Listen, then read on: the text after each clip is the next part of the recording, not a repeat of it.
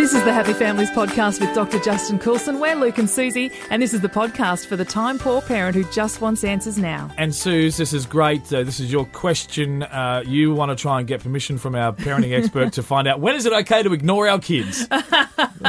You're done, you've had enough, and you want approval for this, well, Suze. To give you what was going through my head about this, Dr. Justin Coulson's in studio with us, and we've been talking with Justin for a long time now, and I've learnt, I think, a little bit about the style of parenting that he promotes. And it's quite a shepherding approach. It's a guiding and leading approach with our children. And when I thought about this in the context of ignoring children's behaviour, I suddenly thought, I wonder if that's something that you would approve of in certain contexts, because is that really teaching our children what is not okay? Yeah, so because we tend to have a switch full on, switch full off kind of theories of parenting. What do you think, Justin? Is it ever okay? When is the time to ignore kids' poor behaviour? That's a really good question. I've put you in. I guess the question really is there ever a time where it's appropriate to ignore children's behaviour? Because we hear it a lot, just ignore them. But is that actually guiding and teaching our children through whatever they're doing? You know, the place where people usually will say you should ignore your child's behaviour is during like a toddler tantrum. Yeah, the child's going absolutely bananas. You need to ignore them. I have a different way of approaching things. If a child's going bananas, it's because they've got some sort of an unmet need. It might be because they want something that they can't have. I want to play with the iPad. Well, no, it's not screen time. I want to go outside and play on the swings. I know, but it's raining and it's 4 degrees. They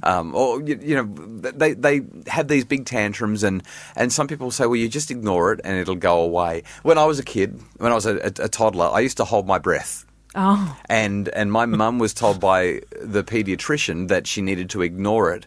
And she said, but if I ignore it, he'll pass out. And the paediatrician said, that's right. And so Mum ignored it and I passed out. And it happened a couple of times. I would actually hold my breath until I passed out. Wow. But eventually, apparently, I stopped doing that. I'm here today to tell the story. I've been affected by it, obviously. I was thinking, what happened in the end? Yeah. Well, clearly, Did it all turn out? look at the way my brain works. Dear me. So I don't necessarily think that ignoring it is a good idea unless you want your children to pass out or unless you want them to. I mean, you think about it. When you ignore your kids, does that improve their behaviour? If the kids are fighting with each other, does ignoring them make them suddenly go, I'm not getting attention from my parents. I think that I'll start behaving now. They usually actually make things worse. If you ignore a toddler tantrum, the toddler continues to tantrum. What we need to do instead is understand what's going on with our children. I recommend time in rather than time out. If a child's having a hard time, it's because they don't know how to deal with the emotions that they're feeling.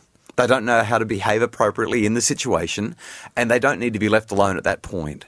Now, sometimes you might have a child who is losing the plot and is non-responsive. So a case in point, one of my daughters at the dinner table one night a few years ago, young child, didn't want dinner, started to have a great big dummy spit, throwing the knife and the fork on the floor, tried to get the bowl and throw that on the floor as well, rescued the bowl just before the whatever it was went all over the tiles. But there's this moment where I recognise that this behaviour is not okay, and if I ignore it, it's only going to get worse. So I picked her up and I tried to give her a hug, and you know what toddlers are like when you try to give them a hug? Oh yeah, she was fighting, she was trying to punch me in the head and all sorts of things. It's pretty funny actually, because no matter how hard they punch you when they're toddlers, it doesn't hurt. So you can hit me again, come on, you gotta do it. It's the only time that you'd ever say that, but I took her out of the room and I tried to hug her and I tried to have some time in with her. She didn't want that. So at that point you might say, well, just ignore her and let her calm down. Again, I don't think ignoring is exactly the right thing. So, because ignoring feels like a punishment. Yeah. Ignoring feels like you're doing something to that child to make them pay a price for their bad behaviour. And I don't like making kids suffer, at least not in a punishment kind of way. I mean, So I said to her, I can stay with you because you're having a hard time, or I can leave if you'd rather be on your own. So there's a degree of choice here for this 2 or 3 year old. Yeah. And she that's not ignoring, that's acknowledging. Exactly. And so she screamed at me. She said something like, Articulate girl. Yeah. Yes. She told me to go away, I think is what she was saying. And I said, I get the feeling that you're telling me to go away. I can go away if you want, but I'd really like to give you a cuddle. And she screamed at me again. I said, okay, you don't want me near you, so I'm just going to wait over here by the door. And so I walked over to the door and she screamed at me again. I said, based on what you're saying to me, I feel like you'd rather me just leave you alone. So as soon as you're ready for a cuddle and as soon as you're ready to sit with us quietly and peacefully, I'd love for you to come and let me know. So at no point am I ignoring her. At no point am I giving her a time out. I'm letting her know that I get how she feels. She's upset. She's feeling horrible. Give her some space. But she's welcome back as soon as she's willing to play by the rules. Yeah. And so I stepped out of the room. And as I stepped out, I turned around one more time and I said, just before I go, you sure you don't want to cuddle? And at that point, she ran to me with arms open and she wanted a big hug. And I said, would you like to come and join us for dinner now? And she said yes. And we sat down and we had a peaceful dinner. Yeah. Now, you can do that sort of thing. Now, there's been a couple of times where I've said, would you like a cuddle now? And they've screamed at me again. So I've walked out of the room, waited outside the room for 30 seconds, and then opened the door and said, I just thought I'd come back one more time and see if you want a hug. And they usually come to me then. They just need that little bit of space, but not as a punishment, just as a bit of space. And it doesn't matter whether the child is 2 or 22 or anywhere in between. Ignoring them just makes them feel invalidated, makes them feel unworthy, makes them feel like they don't matter. And their opinions and their worldview is irrelevant. So often the logic, though, is if their behaviour, if their tantrum is deemed to be just attention-seeking, then that's when we should ignore them. Which It to doesn't me make sense. Well, If they yeah. want attention, give them attention. But it's quite the interesting, because I can understand negative attention, like negative behaviour. So this is the theory. If they do negative behaviour, then you get my attention. I'm reinforcing doing negative behaviour versus getting the attention when there's good behaviour. So this comes out of the 1960s, 1970s. A psychologist called B.F. Skinner. He used to do experiments with pigeons and with rats, and he would offer reinforcement or punishment to get them to behave in certain ways. And the argument of psychologists was, if you respond positively to negative behaviour, you're going to reinforce negative behaviour. Now, I can tell you that the research does not, the current research does not necessarily support that view. How do I say? Okay, form follows feelings. Our children's behaviour is a direct response to the feelings that are inside them.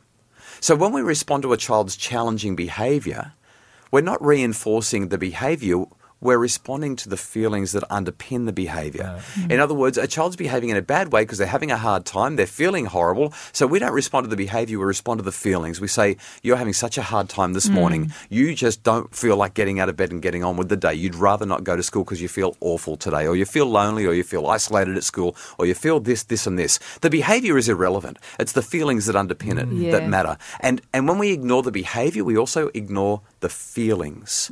And that's where kids start to have self-esteem issues. That's where kids start to struggle with resilience, because they feel like we don't care about them. Not their behaviour. They feel like we don't care about their feelings, which means we don't care about them. Oh, I love that. And I can see the logic of it. Yeah. Well, it's funny because I mean, it makes sense because for years I've always thought that on the one hand it logically makes sense to don't reinforce the negative behaviour. On the other hand, it was the least sensical thing I've ever heard, because if they want attention, then surely as a parent, my job is they're deprived of something, and if attention's it, I can give them that. You know what I call ADD? Everyone's been banging on about ADD for a couple of decades now, attention deficit disorder. Yeah. I call it something different. I call it adult deficit disorder. The kids aren't getting enough of us, and that's why they're playing up.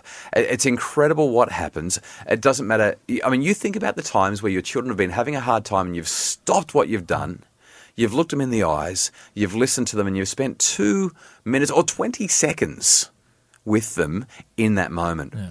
Do they turn around and say, I'm just going to keep on behaving like a bullhead because I can? Yeah. Like they don't. They calm down, they respond, they feel understood, and we get rid of the challenging behaviour. But when we ignore them, or when we get angry at them, we just blow it up and make it worse. What happens if they're just being plain annoying? Justin, can we ignore them then? What do you do with Susie when Susie's being plain annoying to you? Oh, no, I lock her in a room. I put her in a... And Susie and a says, thank massive goodness, time out. 45 minutes of peace and quiet. Yes. I've been waiting for this. May I have some dinner while I'm in here? No, quite frankly, if Susie's being annoying, I take everybody out. We leave her here. We'll come back when you've had a good think about your actions, Susie.